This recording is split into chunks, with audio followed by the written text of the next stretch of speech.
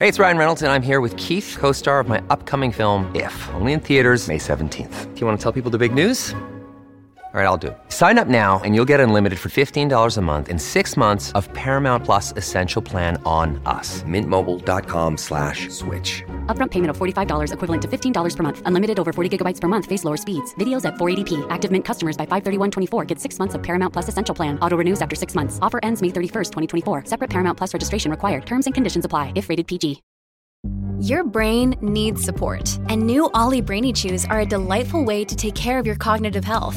Made with scientifically backed ingredients like Thai ginger, L-theanine, and caffeine, Brainy Chews support healthy brain function and help you find your focus, stay chill, or get energized. Be kind to your mind and get these nootropic chews at ollie.com. That's OLLY.com. These statements have not been evaluated by the Food and Drug Administration. This product is not intended to diagnose, treat, cure, or prevent any disease. Look, Bumble knows you're exhausted by dating.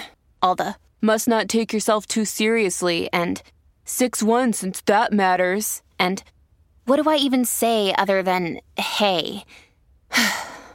Well, that's why they're introducing an all-new Bumble, with exciting features to make compatibility easier, starting the chat better, and dating safer.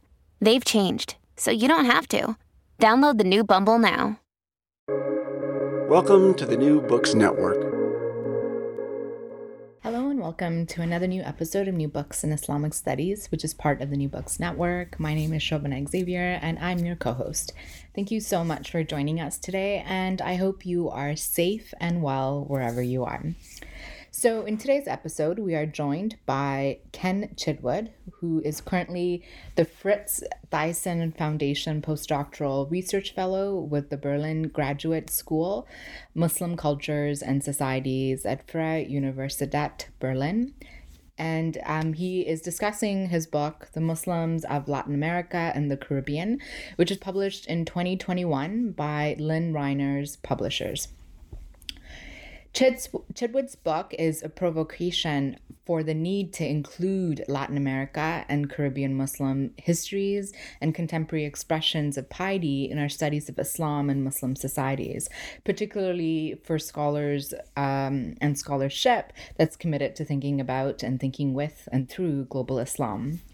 The book synthesizes histories and scholarship of Latin America and Caribbean Muslim narratives, but also draws on ethnographic study conducted across the hemisphere to provide complex textures to how Muslims' identities are constructed from diverse regions of, let's say, of Brazil, Puerto Rico, Argentina, Trinidad and Tobago, Cuba, and much, much more. The first half of the book maps historical lineages and conjectures of potential and real Muslim histories and claims that inform Muslim imaginations, such as of a potential pre-Columbian contact, some of which is complicated as we discuss, and connections with Spain, as well as the enduring legacies of enslaved African Muslims who were forced to cross the Black Atlantic, and indentured servants, such as from India and Indonesia, and Arab migrants. So lots of diversities, diverse histories and layers here. The second half shifts to contemporary Muslim communities and their various global entanglements, some at the intersection of Islamic orthodoxy, economics, capitalism, transnational flows of material cultures, and politics, and much, much more. So some examples of these include wonderful case studies such as the halal economy in Brazil, or Sufi missionary activities in Mexico, or the contestation for Sunni hegemony over mosque in Havana, Cuba.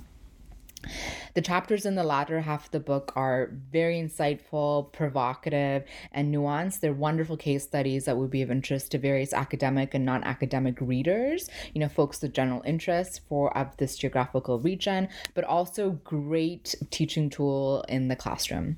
With its rich historical contextualization to its coverage of numerous contemporary issues that thematically address issues of Islamophobia, Orientalism, piety, spatial flow, flows, geographies, notions of transnationalism and diaspora, and broadly global Islam, and much, much more.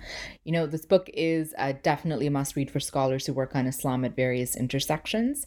In our conversation today, Ken and I spoke about his intellectual story and what led to the writing of this book, some methodological practices that informed his scholarship, his broader interventions in globalizing our studies of global Islam, and, some ways in which you could use this book to teach in your classrooms. So without further ado, here's my conversation with Ken Chitwood about his book, The Muslims of Latin America and the Caribbean. Hi, Ken. Thank you so much for joining us on the New Books in Islamic Studies podcast. How are you doing? I'm doing swell. Thank you so very much for having me on. I know it's cliche to say, but this is a real humble honor to be on the New Books Network and to be able to talk about this relatively new book. Yeah, no, I'm excited. So there's I had two experiences reading the book. One of it was oh, wow, I didn't know that happened. And the other part of it was me taking notes to be oh, I need to refer to this or follow up on that. And it was just such a wonderful and accessibly written book, The Muslims of Latin America and the Caribbean. So I'm just excited to really pick your brain more about it, the process and all that. You may know we have a tradition on our channel to ask a little bit about your intellectual journey. So I wonder if you could tell us a little bit about who you are and what led you on this path and what really led you to write this fantastic book. Yeah, of course. I kind of always talk about three hats that I wear, or kind of three professions that I dabble in. I still haven't decided what I'm going to be when I grow up. So I work as a scholar of religion, and I'm just, gobsmacked that I get to do that professionally, working with research centers and different groups in the academic study of religion. But I'm also a religion news writer. Yeah. But I started studying theology and education within a conservative evangelical Christian tradition. And so my intellectual journey starts there. And I don't write too much about that in this book. It's in the next monograph where I talk much more about ethnography and that work that I do. So I do a little bit more reflection on that journey. But it started there, growing up in Los Angeles within a conservative evangelical Christian household, and not feeling very well equipped to be able to understand and navigate the diversity and difference that I was experiencing in my everyday life as a high school student in the Los Angeles area. Yeah. And so I started to ask a lot of questions. And as I continued to ask those questions, I found works of anthropology, works in religious studies being much more helpful than works of theology that I was encountering in my initial studies. And so when I went to go do my master's, I was already writing on religion for newspapers and magazines. And as part of that, I met Isa Parada, who was the first Latinx Muslim that I got to know. Mm-hmm. And when I encountered him, I did a profile on him for the Houston Chronicle. It was a popular profile, about 1,200 words. But that encounter, I didn't quite know it at the time, but would change the entire trajectory of my life. Mm-hmm. And 10 years later, I'm still hanging out with Latinx Muslims or Muslims in Latin America and the Caribbean. And Isa was the first step in that process. And more, I just found, again, that the questions and the methods of ethnographic research in particular, but religious studies theoretically, were really helpful for helping me understand diversity and difference, and Latinx Muslims and Muslims in the Americas from this minoritization perspective. Mm. This book in particular emerged then out of the research I was doing on Latinx Muslims. On the tail end of that, I came to see how important Puerto Rican Muslims were to the broader Latinx Muslim community. They're around 20 to 25% of that community in the United States. As one of my interlocutors put it, they are the original gangstas of the Latinx Muslim community, literally coming out of gang and street life in New York and New Jersey areas and other urban centers, and starting some of the first Latinx Muslim organizations and weaving that into Puerto Rican identification and nationalism and broader rights struggles in these urban centers in the 70s and 80s. And as I did that kind of focus on Puerto Rican Muslims, I started going, well, what about the rest of the Americas? Right. What about Cuba? And what about Mexico? And what about these other spots? And so I got the opportunity to teach an Islam in the Americas course at the University of Florida with the religion department and also the Center for Latin American Studies. And when I taught that course, we had like 20 something students in that course, which was just fantastic to have 20 something undergrads taking that class. And I had them read all types of fantastic work on this subject, but it was all highly specialized academic articles or book chapters. And while the students were fantastic and could hang with it, the thing they said at the end was, it'd be great, Ken, if we had like an introductory text to just kind of help us get some type of overview and account of this, and then dive deeper into these particular cases and studies and historical nitty-gritty aspects from these articles and chapters that you had us read. And so I said, well, somebody should write that. And that's what this book hopefully became. Yeah, and I could see the different parts of you as you're talking in the book. I mean, this is so accessibly written. As someone who's not a specialist, I was able to just pick up and just really like get into it. So, I mean, kudos to you for like having that piece down, but also really kind of captures how like you're a wonderful writer. You kind of have the mix of describing certain scenes, be it in the Chiapas or in Cuba, like in Havana, and you're just kind of really, I think like your capacity to evoke the imagery was really beautiful as well. So there's that. And you're also really condensing complicated kind of ideas and theories. And then you do write in your acknowledgement, part of it, this is really directed towards your student. And so that's really like a wonderful testament to what you wanted the book to be as well. So as you're talking, I could be like, oh, that's where, part of this is coming in from the book. And it's kind of beautiful to hear that. So congratulations to you.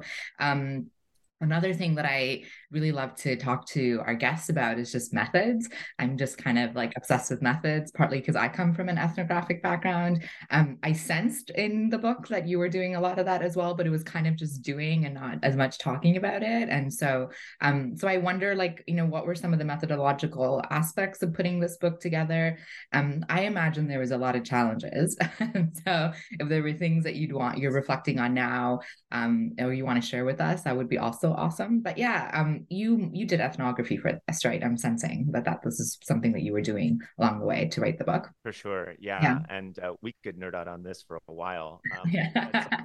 It's not an explicit work of ethnography. So as a more synthetic account of both the history of and contemporary presence of Muslims in Latin America and the Caribbean, I knew I wasn't going to be able to do ethnography everywhere and all at once, and do that sufficiently. And so what this book does in terms of methodology is it draws from a broad range of literature, a lot of secondary academic literature, people who are experts on topics that I knew I wasn't going to be able to access. And as I write in the introduction and also in the acknowledgements, is I try to build on their work and put them into conversation with each other and around topics that perhaps haven't been done explicitly before, because there's not an infrastructure, or there wasn't an infrastructure for engagement between these scholars who are writing on similar themes and topics. And so I really try to synthesize a lot of that literature on this topic. So in one sense, the book is in some parts an extended literature review, and just kind of putting those topics into conversation. And then I support that kind of synthesizing of the literature with some original research.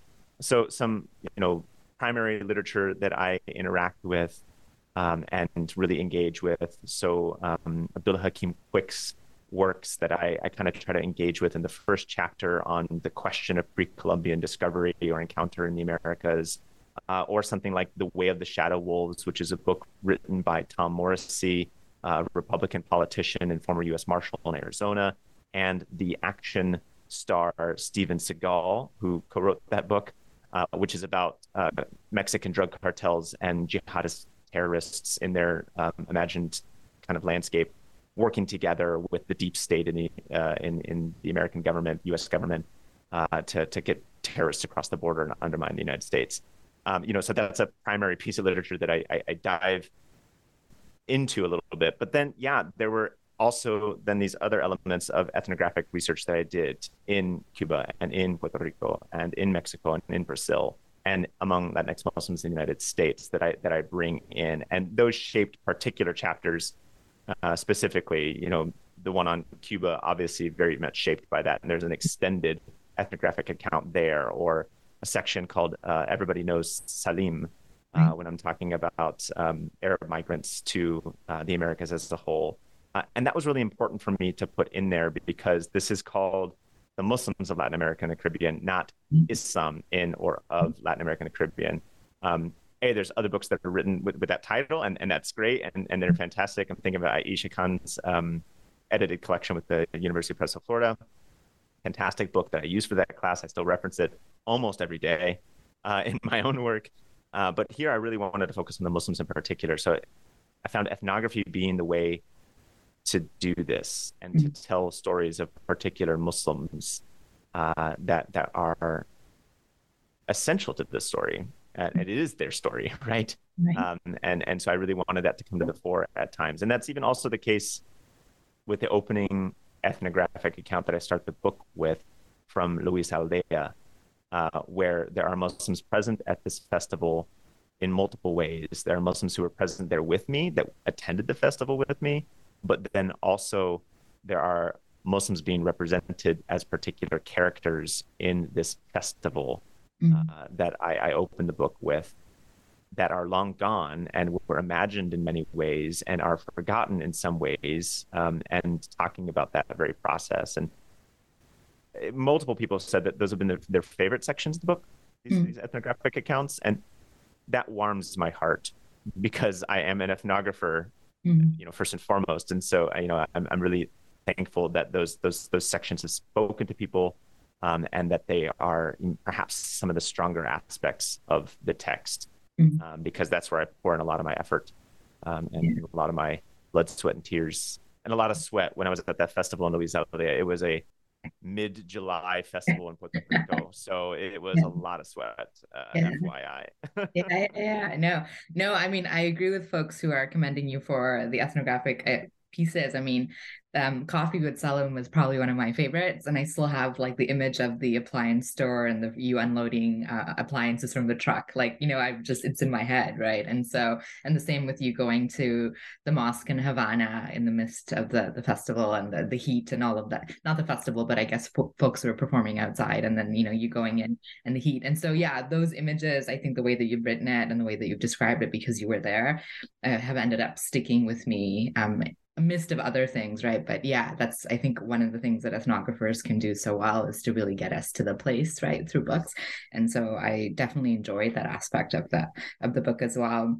Can you help our readers, maybe if they don't know what Latin America and Caribbean is, like what kind of, you talk a lot about in the book as hemispheres, but what are the geographical spaces or regions that this book is really, I mean, I don't want to say bound by, because that's what you're trying to transcend, but like if we were to start somewhere, how would you help us kind of start in a particular geographical space in terms of the stories you're telling?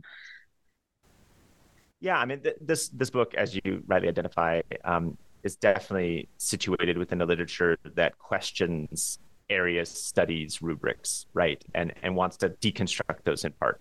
And so, yeah, it does play with our conceptualizations of what counts as Latin America, the Caribbean, the Americas as a whole. And I'm not new in that, right? I'm stepping into a long line of scholars who have been doing that work.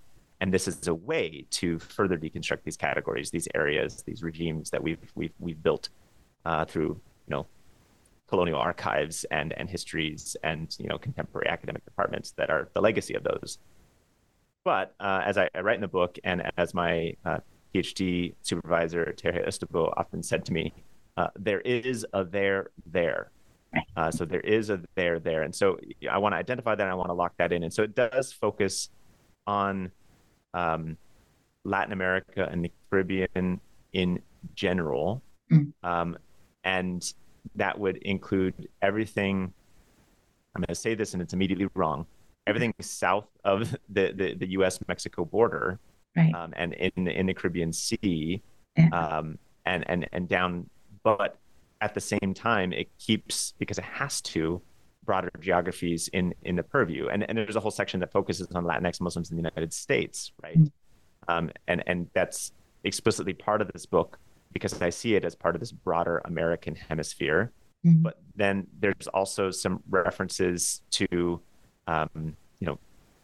Canada. And, that very brief, I don't go into it very much, but, keeping as part of this kind of longer hemispheric vertical dimension. Then there's also those horizontal dimensions that after the book I'm even more interested in, right. Which are these different connections between Muslim communities in Latin America and the Caribbean to other parts of the global Islamic landscape. And that's one of the central arguments of the book, is that Latin America and the Caribbean should be seen as representative sites, or different places within Latin America and the Caribbean should be seen as representative sites of global Islam. And I'm using the language of Alia Khan here. And they should be seen at the same time as interconnected with these other places, whether that be West Africa or, different ports and places in Europe, or that be South Asia or elsewhere in the Middle East, North Africa, et cetera, et cetera, et cetera. There's a map that I produced after this book as part of a related research project that just mapped all the different Islamic centers, mosques, outreach places, et cetera, of Muslims in Latin America and the Caribbean, as a way to visualize the presence and the spread of Muslims in the region. And then I did another aspect of this project where I just made connecting lines between these mosques, Islamic centers, organizations, institutions, et cetera, and the people who financed them, the people who built them, the people who populate them, the people who run them, the different landscapes or ideascapes, mediascapes, technoscapes, to use Arjuna Pattarai's scapes of globalization, that connect them to other parts of the world. And the map got very messy really quick because there's connections all over the globe. Right. And so this book starts to move us in that direction. I don't think it moved us far enough. So that's why I'm kind of continuing in that direction now. But yeah, so I don't know if I've really helpfully answered your question, but Latin America and the Caribbean. So it includes a lot of different nation states and histories and cultures and people groups that we would often associate with Latin America and the Caribbean. So it hones in on Cuba. It hones in on Mexico. It looks deeply at Brazil. It takes a look at Argentina. It takes in the Anglophone Caribbean as well, Trinidad and Jamaica, and it looks at Suriname at some point in time as well. And so, it does take in a lot of different geographies across what would be traditionally known as Latin America and Caribbean, but always keeping these other places and people in the purview because they're interconnected, and that's part of the central argument of the book. Yeah, and I think it's one of the things that I really appreciated as someone who thinks really about diasporic religions and transnationalism and dynamics of global and local. I think the book, like as a key thread through that, weaves it through each of the chapters really wonderfully. And you're, playing with a lot of interesting like terminologies of tensions of the diaspora, or, one of my favorite ones, and it's in the conclusion, so we'll get to it later, but the idea of globalizing global Islam, like what does that mean, right? And so you're really kind of pushing the readers to think through this. And one of the ways you do that is that the first half of the book is a historical section where you're kind of setting up a certain kind of the layers or the textures of where this kind of contemporary moment that you're guiding the readers through kind of really exist. And the first two chapter 2 and chapter 3 are more broad and kind of conjectures almost, if that's the right word, where you're kind of exploring at what particular ideas or imaginations of Islamic history in Latin America and the Caribbean and the contemporary conceptualizations of those spaces may have for Muslims in those regions, like what these claims do, right? And so you start with the pre-Columbian contact as one example to kind of set the scene. And I really like the idea that, it's the chapter is really getting us to think more not about historical authenticity or legitimacy, but what these claims do, right? Like what does it do to the Muslims that you're studying in the contemporary moment? So can you help us through kind of this chapter and, kind of how this leads into the other historical sections that we'll obviously get into, but yeah. Yeah. Thank you for asking about this chapter, because this was, each of the chapters was tricky in their own regard. This chapter in particular was very tricky. So an early review of this book called it pseudoscience. My favorite review. I cut it out, framed it, put it up in my office just to remind me about how horrible of a scholar I am. Yeah. It was the worst review I've ever received on something. And that's because I tried something with this first chapter, which was not the final version that came out in the book. And that is, I talk about, this is a question of history, right? Right. And we've learned to question history as it's been told to us.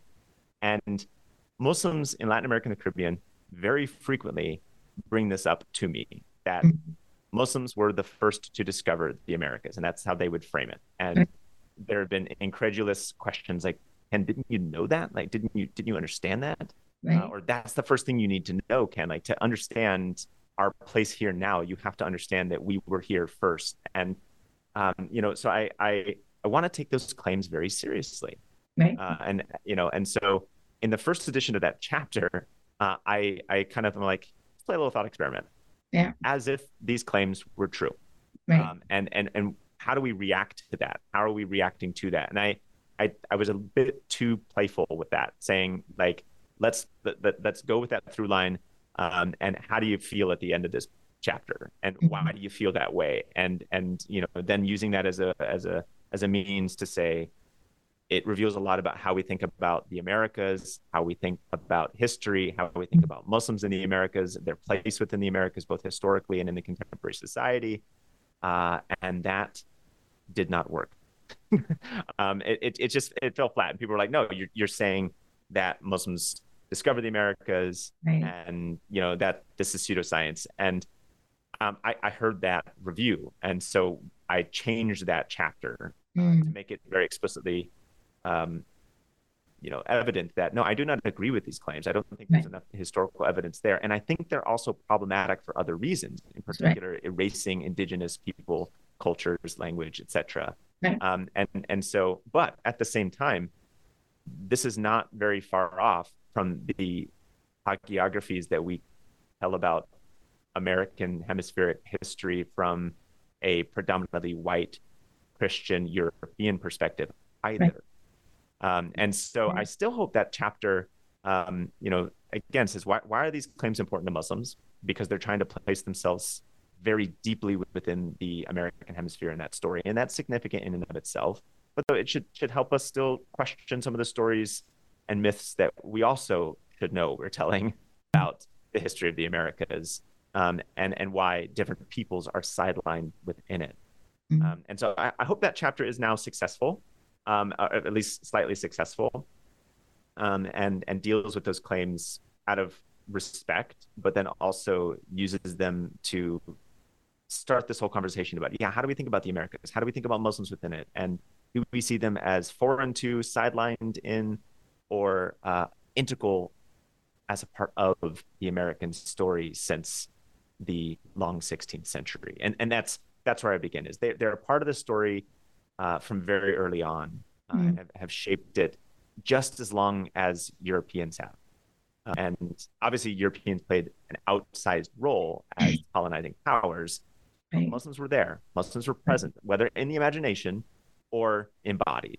And so then that's that next chapter, then talking about this initial Spanish colonial contact and how Muslims were part of the imaginary of the Spanish colonizers, or then also impacting material, physical, and or embodied aspects of the colonizing experience from a European perspective, or also from an indigenous perspective, because indigenous peoples were often called los moros, or the Moors, by Spanish colonizers, kind of using a enemy, opponent, brown people type of label, that they transported from Europe to the Americas, and explores that.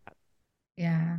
And I think it's interesting that you got the feedback that you did. And I could now, as I'm rethinking how I read the chapter, it makes sense of why you were trying to constantly kind of say, we're talking about what these claims do, as opposed to making a claim that you are like, I don't necessarily believe in this, right? But it's just like, this may not be historically what happened.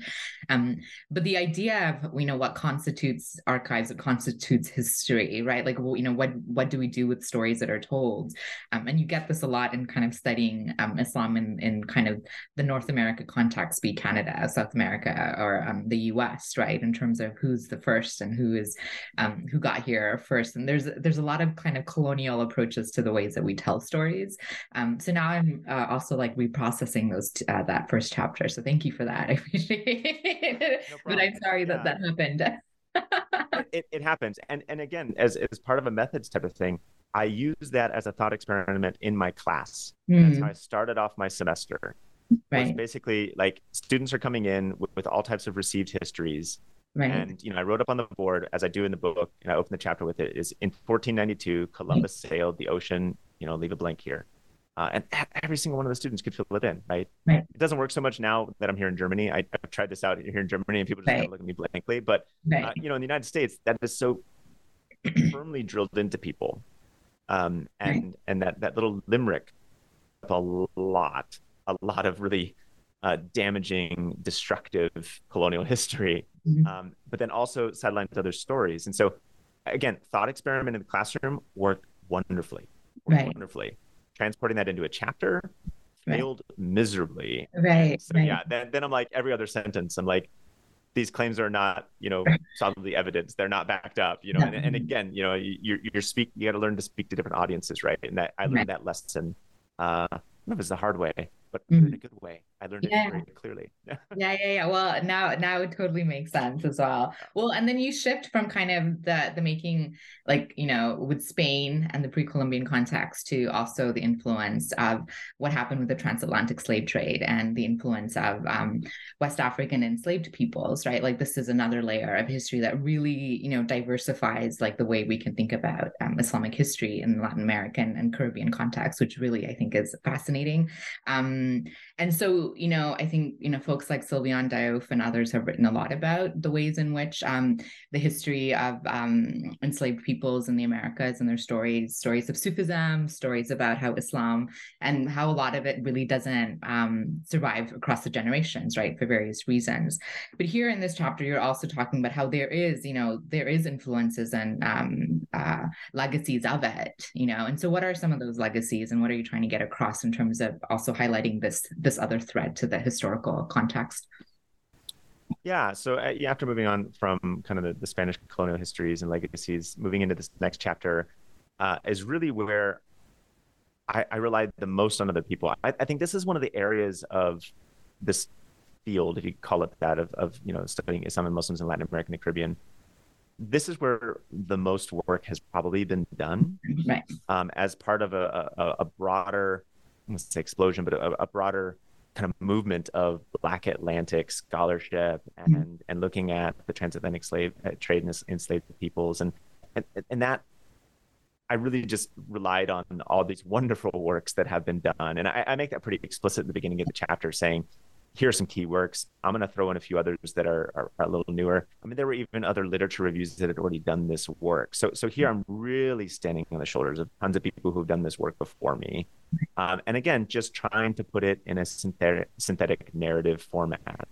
Some of the things that we I try to play with here, and I hope the readers kind of pick up on, is there's been this discussion of how for a while, enslaved Black Muslim people were so often linked to rebellion and revolt. And there's been some pushback in the scholarship on that about we shouldn't reduce them to that. Right. I agree. And I talk about that a little bit in the chapter, but then I also say, but these revolts are significant. Right. Again, if the claims of pre-Columbian Muslim contact are significant because of the role they still play in contemporary communities, this is another thing that comes from my ethnographic work with different communities in the Americas and with Black Muslim communities in the United States and elsewhere, where they will cite these revolts and these rebellions and draw on that for their own resistance and their own struggles for liberation in the contemporary context. And so, while yes, it is important from a historical, constructive and academic perspective to not reduce enslaved Black Muslims to rebellion and revolt, and how that worked within colonial orders to, again, paint them as the rebellious other. Yeah.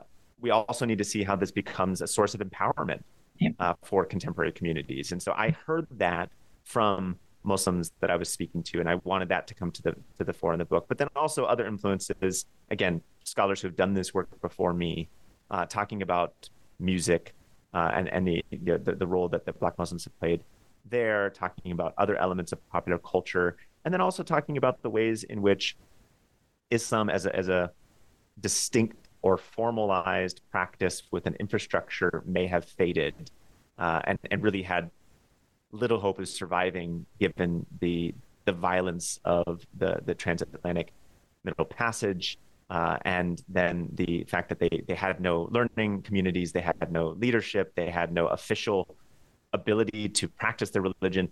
Although that died out, there are some spurs and some hints and some reverberations that exist in other religious traditions or in broader kind of cultural rituals and practices that exist today.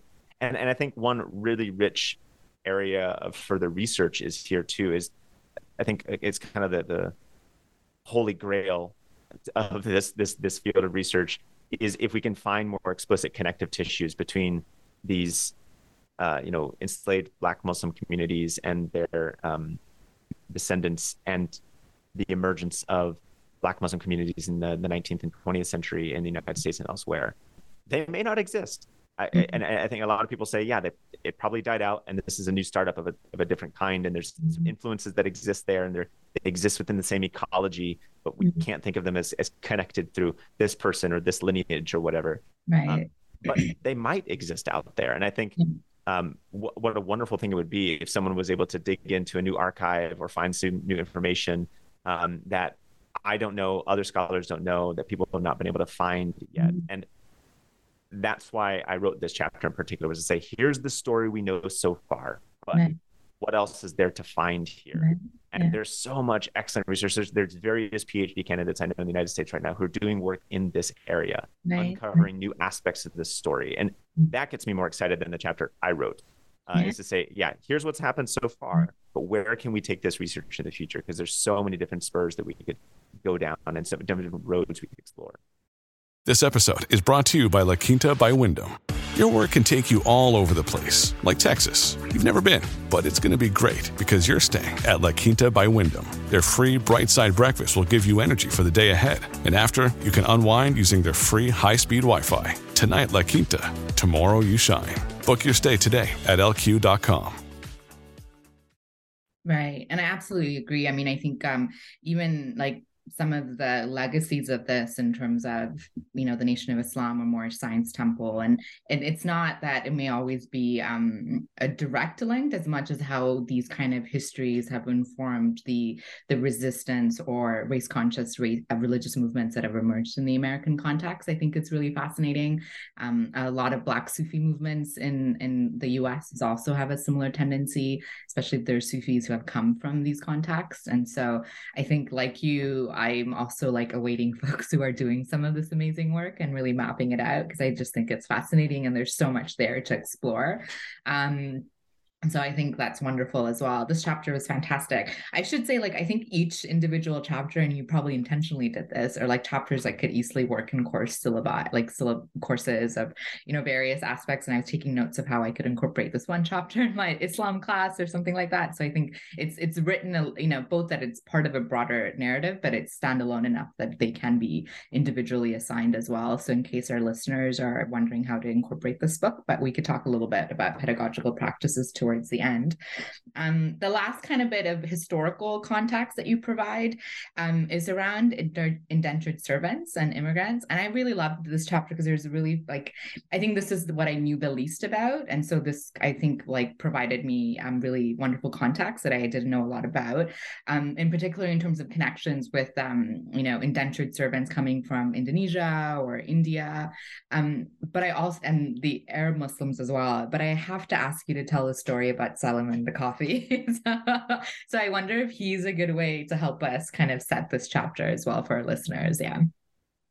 Yeah, so I've got this wonderful, I'm not saying it's wonderfully written necessarily, but a wonderful story, because it's really stuck with me, where I went into the small town of Jayuya in Puerto Rico, which is in the mountains, a beautiful setting, very important to kind of a Puerto Rican national sense of identity and imaginary, and very much linked to their understandings of what it means to be Puerto Rican. And so there's a lot of depth there. And I was with the Muslim community in Aguadilla, which is on the western coast of Puerto Rico.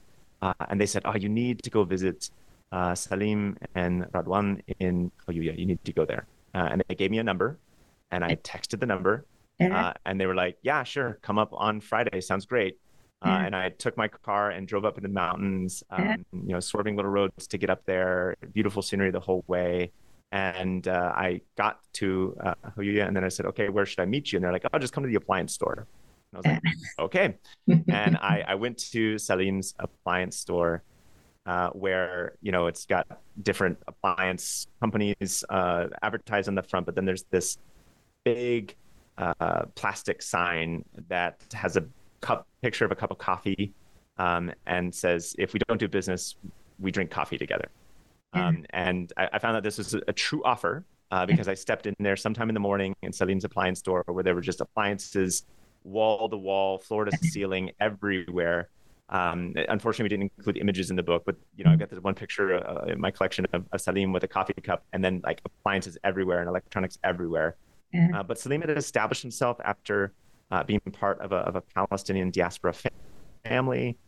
And, they went from Palestine to Kuwait, and then brother came to Puerto Rico first. He followed, started selling clothes door to door, ingratiated himself and connected with the local community. He became a trusted businessman in the locality, opened this appliance store. And the entire day that I spent with him there were people coming in and out to buy things, but then also to just grab a cup of coffee. This coffee machine that was white at one point in time, but is now stained brown from so many uses, and it's got a deep, rich flavor that's coming out of it from years of making coffee. And I don't drink like 10 cups of coffee, and I got to know Salim, his story, got to see the musalla, the prayer space that they have in the back of an apartment and another business there in the town. I got to meet a local convert, got to help unload appliances from the back of a truck, and hope I wasn't going to put my back out in the process. It was just this great snapshot, I thought, of a life of an Arab Muslim refugee migrant who made a life in Jayuya, Puerto Rico, of all places. What does that look like, and how might we be able to see Salim's experience as a microcosm of a broader Arab Muslim experience in the Americas, if we could speak to that? So that this chapter is kind of split into thirds almost, into different indentured servants from Indonesia and India, and then also immigrants. And I think this chapter, I would love to split. I think indentured servants from India and Indonesia deserve their own chapter. Immigrants, and different movements of people deserve their own chapter. But theoretically and thematically, I wanted to talk about diaspora experience. Right. And I thought that those could be linked together. And I still don't know if I made the right call there, because whereas Salim's story works very well for the Arab Muslim immigrant experience, it doesn't work as well for the indentured servant experience. But I knew the latter better. And so that's why I wanted to use the Salim story to kind of hang those points on. And I think it comes near the end of the chapter where we do a lot of like the discussion of the background, the history, the stories in general, and then say, now look at it within the life of Salim. Yeah. Which I think every single chapter really does, is that you do, even though you have the historical sections at the first half of the book, even the latter half of the chapters that deal with the contemporary examples still have like small historical sections really situating. And you do the same with like you talking about indentured servants and how like maybe even in the context of Indian indentured servants, for example, I remember there were these particular dynamics between Hindus and Muslims, right? And particular kind of aspects that were unfolding. And so you're right. I mean, probably this chapter itself can be a whole book. Like I think every chapter really can be, right? And so I think like what you have done is really kind of captured this particular, one particular aspect of the migration or diasporic religious context across these different communities.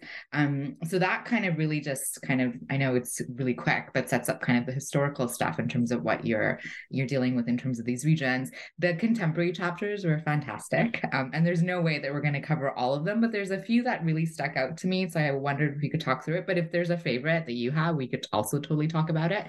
Do you have a favorite example from the contemporary sections? I'm kind of curious, or one that you really enjoyed writing.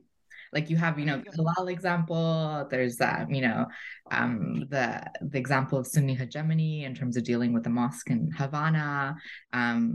There's the great Sufi example. Anyway, so yeah, do you have a particular one that you enjoyed? Yeah, what an interesting question. Because I think as you asked that, I go, I've had different favorites at different times. Okay. Yeah. And sometimes when I was writing them, they were, less my favorite because it was just, difficult to write, or the experience or the research that I had done wasn't quite coming out on the paper. I mean, we've all been there. But I think for a while, the chapter on the contest for Sunni hegemony in the Caribbean was my favorite, and probably still would be overall my favorite, because there was a kind of a flash of news reports and literature on the building of the first mosque in Cuba, in the center of Old Havana, and a lot of great work on that, a lot of great scholarship on the background and things like that. But I had this opportunity to look at it from the competition of who was trying to build this mosque, and that was a really fun way. Fun is an interesting word, but it was I think an interesting way, a playful way perhaps, to look at this issue, rather than, wow, look at the first mosque in Havana, and instead look at the broader dynamics that are at play. And so we spent a lot of time in Istanbul in that chapter. I did not expect that when I first started writing on this subject. Right. But that's where it went, because all of a sudden it was, the architectural politics of Istanbul that were very significant to why President Erdogan wanted to build a mosque in Havana. Right. Wanted to build it in the style of a particular mosque in Istanbul, and what it symbolized, etc. And so I think that was a really fun chapter for me to write. I think that's why I used the word fun, because it took me places I didn't expect. And a little bit of background on that. When I started my PhD, I was going to either write my dissertation on Muslims in Cuba or Muslims in Puerto Rico, and I was deciding between the two. And so this was kind of the beginnings of that research. And because of the political situation, we made the practical PhD decision to focus on Puerto Rico. Right. The U.S.-Cuban relations were constantly shifting back in 2014, 2015 when I started. So. But this was the results of that kind of preliminary research, from going there, getting to know people and talking to people and looking into the dynamics of the place, and kind of my own journey of discovery, which put into the chapter of, who did build this mosque? Because I heard the mosque was built, but who actually funded it? And I talked to a couple of people from outside Cuba when I was still in the United States, and I was like, who built this? And they were like, they didn't answer the question. And so I finally had to go and see a little piece of paper that was hanging in the entryway to the prayer space, to finally get the answer to that question. And so that I tried to bring that into the book. But the other chapters were also, the chapter on Latinx Muslims in the United States was 2 years of research, 135 different conversion narratives that I read or listened to or talked to people about. And so, what a valuable thing to sit with 135 stories of people changing their entire lives. I still am just awed by the fact that I got to sit with that, and talk with those people and learn those stories, and then to try and condense that into a chapter, right? And to try and do that justice. So again, different ones have been different favorites at different times, but maybe the Cuba one would be the one that stays with me the most. Yeah. And that as I hear you talking about it, I could totally understand. And I think the way you caught the dynamic between Saudi Arabia and Turkey, and kind of the global kind of game of who gets to be the right Sunni kind of nation state, and all the politics around it, was also fantastic. And how that's playing out in the context of, Havana, again, totally was like, wow, this is, again, really getting at what you're trying to talk about.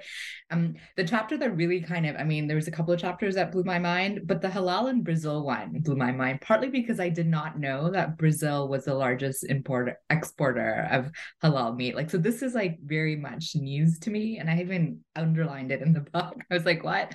So like, what is happening in this chapter? Like, what is happening in Brazil? What is happening in the halal market, consumption, commodification, economy? Like, what a great chapter again. But Yeah, that one also was fun to write, because it involved eating food in Brazil as well. So when I went to Brazil, I said I want to go in search of halal food.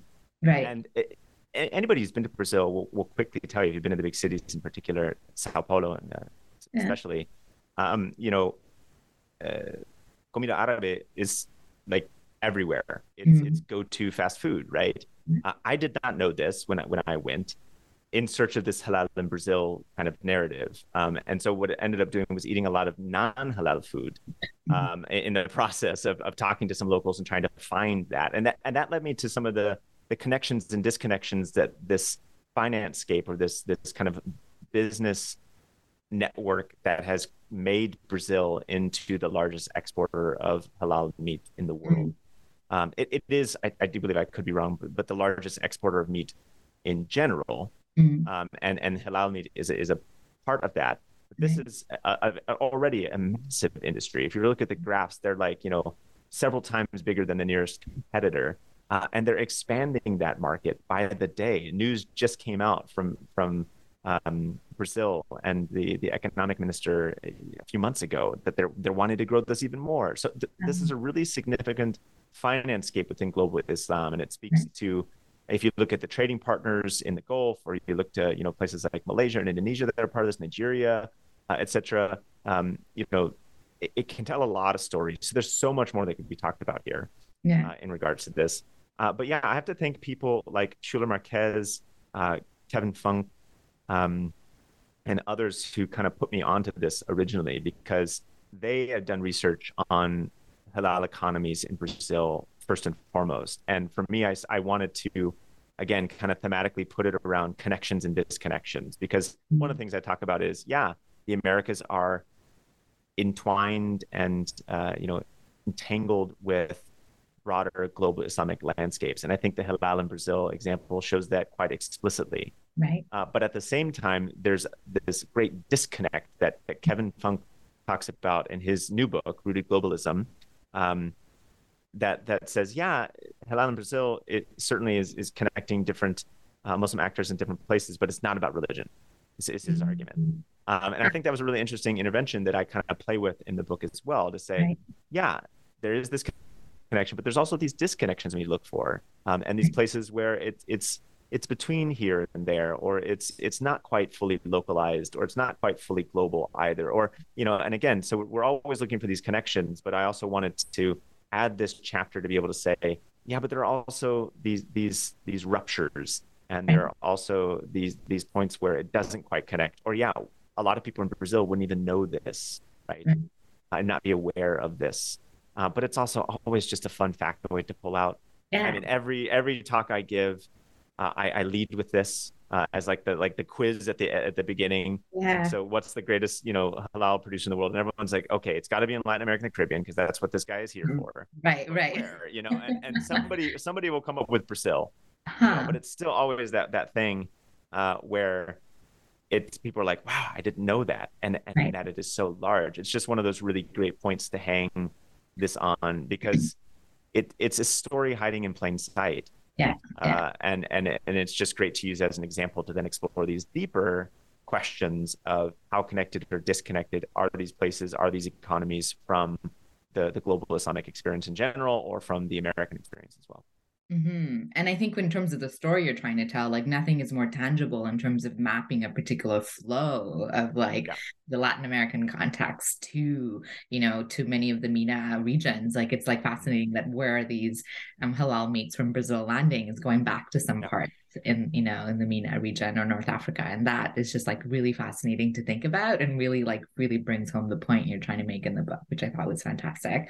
I have to ask you about chapter 8 because of all the Sufism in that chapter. So this is me imposing a little bit, but I just think, what an interesting chapter in terms of so many aspects, right? the narrative of the Chiapas and what's happening in terms of, the revolution. And so then you have these indigenous community members who are gravitating towards Islam, but partly because there's these missionaries that have perhaps a Sufi agenda that are coming in, Ian Dallas, or Sheikh al-Sufi, so there's this really fascinating narrative with multiple threads of kind of resistance, of indigenous communities, and a really small context. So I was really kind of also blown away by this story, partly also because you're trying to kind of indicate that this is a story about agency, not really the fact that these missionaries are coming in and imposing kind of a system or a narrative or kind of some form of control, which it can be, right? When you have missionary movements that have a little bit more of a political mobilization or clout or social capital involved, they could do that. But you also are kind of reframing and say, well, what are these moments of agency that are coming from these communities who are choosing and to buy into the story that is being told that has a particular Sufi interpretation of Islam, I guess. But I don't know if I got that right. But again, another great chapter. Yeah, I'm glad, especially with your expertise and background looking at Sufi communities. I'm glad this one, vibed with you as well. Yes. It's not, my area of expertise in particular, but yeah, I think that's what really drew me in, as I definitely wanted to have a chapter that looked at Sufi communities. One of the things I tried to do with the book, and it didn't make it so explicit, I mentioned it in the introduction, but I really wanted to show the variety of traditions that exist within the Americas. I mean, if you can find a tradition or a community or an ideology in the global Muslim world, you can find it in the Americas. And I wanted to have everyone represented, whether they were Salafi or Sunni, Shia or Sufi or somewhere in between and beyond. I wanted to have that represented. And so this chapter became the chapter to focus on. There's so much on the Muslim community in Mexico. It is such a rich context. And in some of my newer research, I've been able to start doing research in Mexico, which I've always wanted to do, and do a lot more firsthand stuff there. But yeah, Chiapas was a great example. And then the Sufi community in Mexico City was a late addition. But it was because looking at the analysis that others had done and looking at the multiple stories that have been written about the Muslim community in Chiapas, that I said, yeah, this is a story about agency. This is a story about Mexicans seeking a better world, and using the resources at hand, whether that be from evangelicalism or Zapatistas or these Murabitun missionaries who came to town one day, and then I said, well, looking at these other stories about the order, the Jerahi order in Mexico City, I suddenly saw that story in the same light.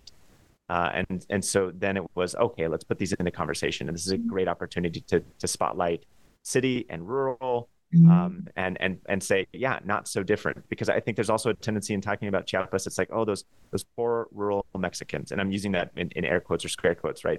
That's the narrative that sometimes comes out. Right. And I wanted to avoid that in my work. And one of the ways to do that was to do this comparative stuff with urbanized, kind of feminist Sufi order in Mexico City, of all places, and to then put those into conversation with each other and see how they're both trying to build towards something more than what their current context gives them. These Sufi traditions and practices help, but also hinder in some ways in that process. Yeah. And I mean, I also in your concluding chapter, one of the things that you say in terms of what future research can do is more of kind of looking at Sufism in the Latin American and Caribbean context. I'm also exclamation point, yes, we need that. And so I don't know, did you find more? I mean, you list some of the things that you found in terms of the diversity of tariqas and groups that are kind of present, but were there other interesting stories that you had that you didn't include in the book that related to Sufism at all? Yeah. So later in the stages of this book, Mark Sedgwick, who is a Europe-based scholar who's done a lot on neo-traditionalists and esoteric groups and things like that, he wrote about this landscape of Sufi communities in Latin America, and he published a piece on this that I cite in the concluding chapter. So this was later in the game. As part of that mapping project that I talked about as well, I was looking for all these Islamic centers and mosques across the region. I also found tons of different orders and communities, Sufi communities and orders across the hemisphere. And I was like, whoa, there's a lot more going on here than I thought. I thought the Chiapas example was like not only a great example, but also one of the few I could find. That was kind of the perspective when I started with that. And then to find, oh no, they're all over the place, from Chile and Uruguay, Mexico, in the Caribbean, in the United States, and also so many different other types of lineages that exist there. And those lineages often be very important in Sufi studies. And in this chapter being important, connecting New York and Mexico City and Turkey again, and then like in Dallas and Scotland and South Africa and Spain and Mexico as well. But then you look at these others and my gosh, it just expands and gets ever more complex. So I think this is one of those areas where somebody could just have a field day, diving deeper into Sedgwick's work. And basically he sets it up. I mean, I talked to him, I interviewed him for a newsletter that I published on this theme. And he said, yeah, I basically just did it because I couldn't avoid seeing it all. And so I published it, but basically just said, somebody run with this. And so it's just sitting there for someone to pick up and take and write a book, do a dissertation. Several dissertations are possible here. I mean, that was really exciting. And I said, yeah, there needs to be more done, but I'm not the one to do it. So right. Yeah, and I agree. And I think Marta Dominguez Diaz has an article that's also come out that looks at a particular group, I think, as well. And so there's some scholars working on it. But I do think, I mean, if there's any listeners out there, PhD students who are thinking about, projects and stuff like that and, work in this region, I think Sufism is definitely a great project to pursue. And I think there's a lot of people who would be interested in reading it, myself included, and yourself and Mark. And so, awesome. Yeah. Again, we are not able to get to all of the pieces, and I'm also mindful of the time, but like stepping back a little bit, we've kind of given a little bit, little insights in terms of some of the things that your book does in terms of focus.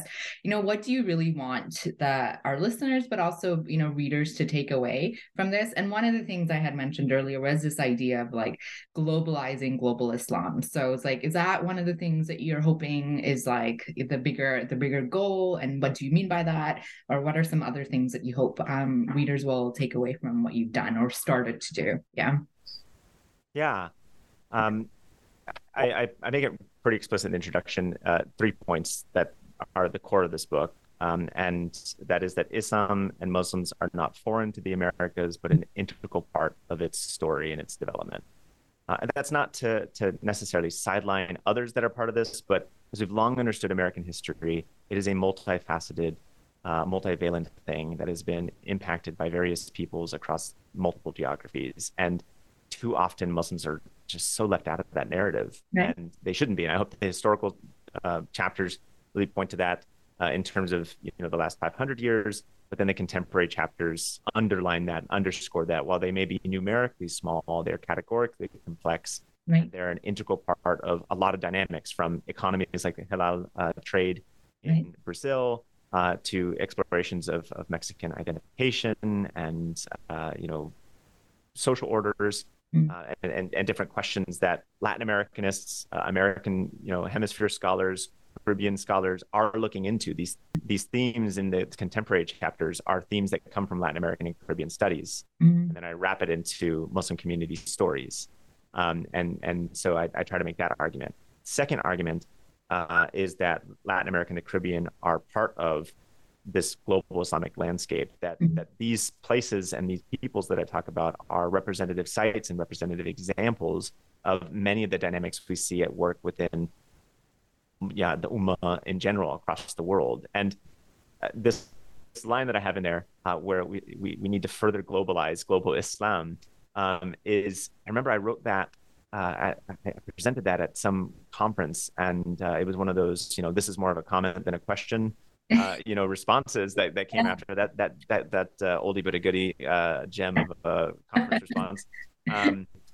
It came out and says, hey, that's kind of offensive because there's a lot of us that have already globalized global Islam, and that, and I hear that. I mean, I studied under people who did this pioneering work in terms of sub-Saharan African Muslim communities, and said, yeah, there's a lot more going on with Islam and Muslims south of the Sahara, and we should pay attention to that. And that has already been, a field that's 20, 30 years deep in that kind of argument. And I think that needs to happen here now. We can't pat ourselves on the back and say, yeah, we talked about global Islam. We look at Islam in terms of globalization.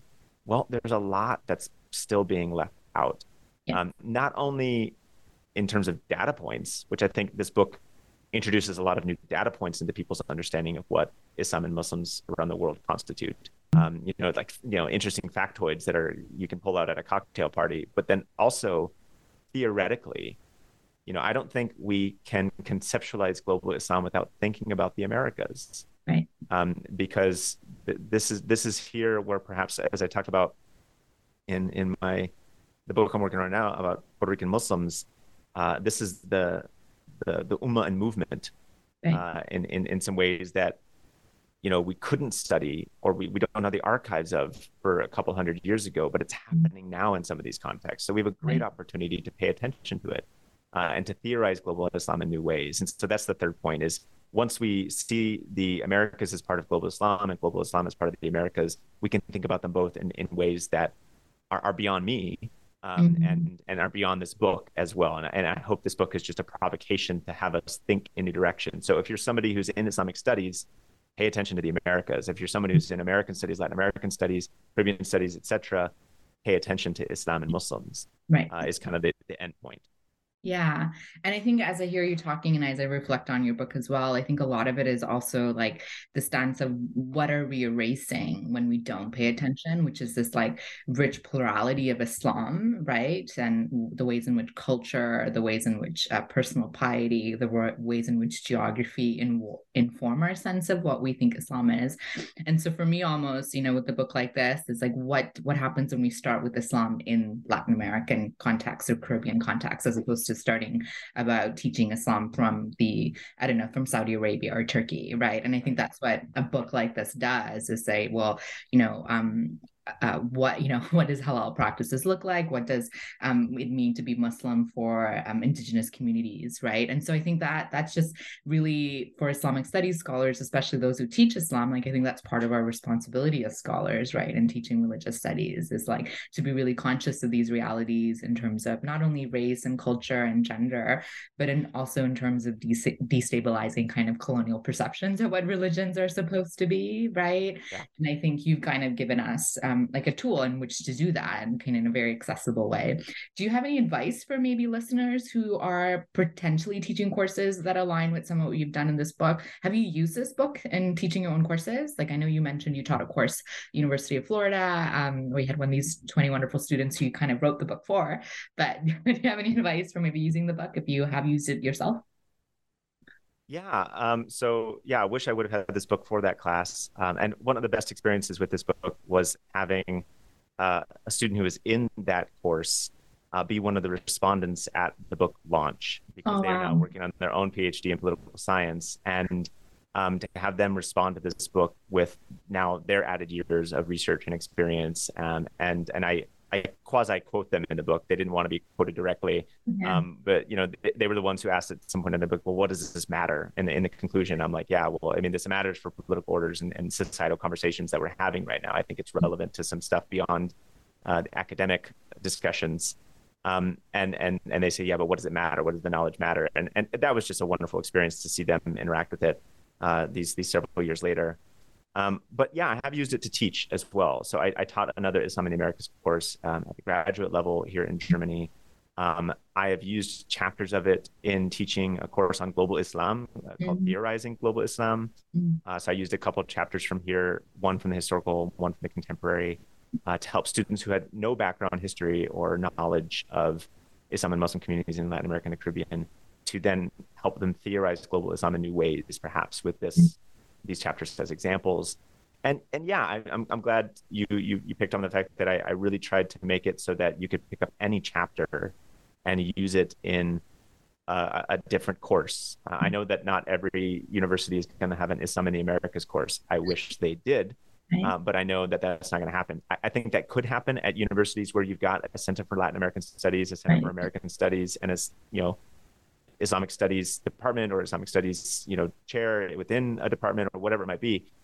There's some great fodder for co-taught classes or new classes that you haven't taught before in here, I think. And so definitely encourage people to do that. But then, yeah, if you're teaching a course in Latin American studies, I think there's something in here for you, because I touch on themes that are relevant to that, but from a new perspective. And then also too, if you're teaching an Islamic studies course, there are some perhaps novel and not so tried and true examples here where you could really extend what students imagine as possible or part of Islam, and perhaps also in some ways more relevant to their experience if we're teaching in the United States in particular. Right. I really enjoyed, again, having that former student respond to the book.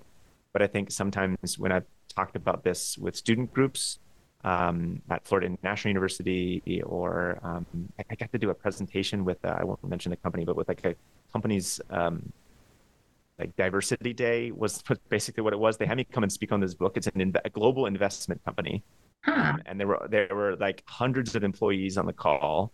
And I got to teach this book, which was ridiculous. And I did that. And the best part of it was all these people who are like in investments and working for firms all over the globe, was all the people from, Mexico or, Brazil or Argentina, or people who had migrant backgrounds or heritage from those places. They were like, man, I never knew this, or I didn't understand that, or I hadn't seen that before. Man, it's making me wonder about my name, like my last name, right. Matamoros or whatever. Like, where does that come from? And those are really cool experiences too. So I think in the United States, you have an opportunity to perhaps use texts like this to connect with your students in different ways. Who may not have other points of connection from their own heritage or their own background or their own stories. And I saw that come through when I presented about this book in an investment company, which I never imagined I would do when I wrote it. Yeah, wow, that's really cool. Yeah, I'm always kind of amazed I follow you on Twitter. I'm amazed with kind of your public scholarship and kind of the work that you do in that world as well. So it's like really interesting to see like you existing in these multiple spheres and cultivating different spaces, which I think is wonderful. And I also, just to highlight your point, folks are teaching a course on like Islamophobia or Orientalism. There's like a chapter that just deals with that. In Argentina, which I think is great, or I'm thinking of teaching the halal chapter in Brazil with my Islam class, intro to Islam class. I think that would be a great way to kind of talk about and think about what it means to practice halal consumption, right? And so I think it doesn't even have to be based on the hemispheric focus. It could really be also topical and thematic as well. So I think there's lots of different ways to explore and engage with this book, and I definitely encourage folks to do that. I'm sorry that there was so much that we couldn't get to, but I'm so grateful that we chatted. Before I let you go, I hear that you're working on really fantastic things. Like you're joining us from Germany, which I'm so grateful for. But what are you doing in Germany? What's your next project? So I landed here in Germany because I married a wonderful German, and she and I moved back here in 2019. And to my surprise, I kind of thought, well, I've worn different professional hats, and right. I've enjoyed the ride I've had in each professional sphere. Yeah. Academia, I don't know if you've heard, but it's not always a sound or practical career choice. And so I kind of thought, I'll move to Germany, see what happens. And I doubt they're going to be that interested in what I've got to say. Right. And I have found just the opposite. The German academic environment here has been very excited about this research and has really supported it, whether it be the University of Bamberg or Freie Universität in Berlin. They've provided teaching and research opportunities for me, and so I've been able to do more work on this. So through the Berlin Graduate School, Muslim Cultures and Societies, the most mouthful of a name for a research center you could imagine, at Freie Universität Berlin, they sponsored me for 2 years to allow me to found a network of people working on Islam and Muslim communities in Latin America and the Caribbean. So that's one of the projects I'm most excited about, because it's connected a network of over 300 people, practitioners, activists, scholars, journalists who are interested in this subject. And we've already put on a couple of events. We've got a couple of publications coming out. That's been really cool. And that's been the most joy I've derived from this, because I've just been able to sit down and meet people, talk about this type of stuff, and create a community around this topic. And that's been really exciting. And then a couple other things I'm working on with support also from the Muslim Philanthropy Initiative. So one of the things I'm looking into is Latinx Muslim philanthropy and Muslim philanthropy in the Caribbean as well. We have a colloquium coming up on that topic in December 2022, where we're going to be talking about Muslim philanthropy in the tri-border area between Argentina, Brazil, and Paraguay, talking about the first shelter for Muslims at the U.S.-Mexico border, where I was able to go spend a couple of weeks and do some firsthand research there. But then also talking about like Arab Muslim newspapers and philanthropic financing and halal investments and things like that. So, some really exciting things there. But the biggest thing on my plate right now is a book that's tentatively titled American Muslims, The Everyday Lives of Puerto Rican Converts to Islam. And that is currently under review. So, we're hoping, and we're, as the Germans say, pressing our thumbs instead of crossing our fingers.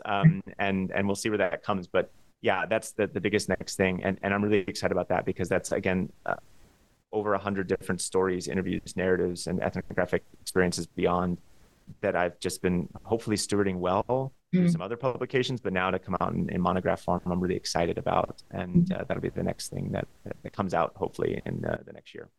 Oh, that's fantastic. Hopefully the reviews are really good and you don't need to print them out and frame another one on your wall. Yeah. If someone could come up with something better than pseudoscientist, I would appreciate it. I would give them an A for creativity, I think. Yeah. Okay. Well, cool. Fingers crossed for you. I'm sure it'll be fantastic. You're doing so much amazing work, and I'm really. It's been such a pleasure chit chatting with you, talking about your book. I wish you all the best with everything that's coming ahead for you, and I really will look up to your work as well in the future. So, thanks for joining us today.